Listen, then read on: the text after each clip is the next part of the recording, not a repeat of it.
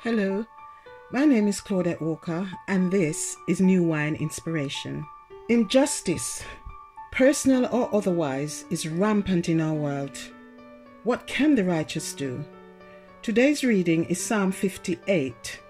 Here, David cries out in prayer to God for justice. He is certain that God will hear and act.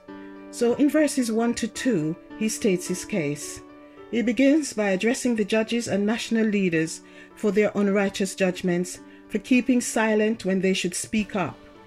And when they do act, their actions expose the wickedness of their hearts and their desire to spread violence on earth. In verses 3 to 5, he builds his case.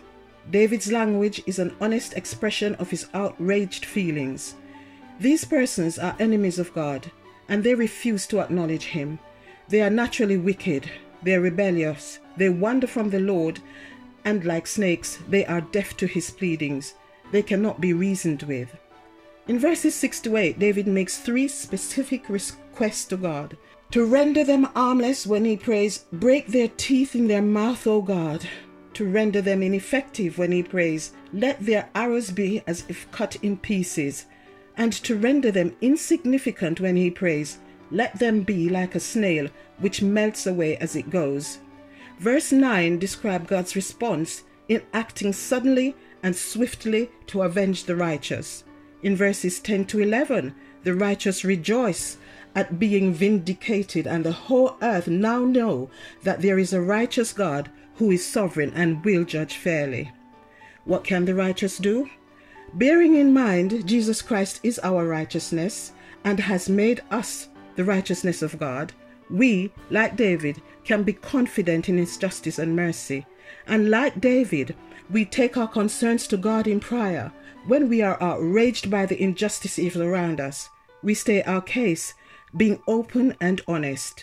Be specific in our prayer requests, and be assured of God's response.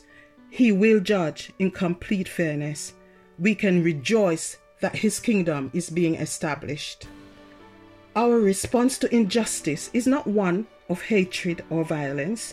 Jesus said in Matthew 5:44, love your enemies and pray for those who despitefully use you. Paul exhorts us in 1 Timothy 2 to pray and intercede for those in authority. So, as we study and pray today, putting our experiences before God, we give glory to our Lord Jesus Christ that he is a righteous judge. He will ultimately deal with all cases of injustice. Amen.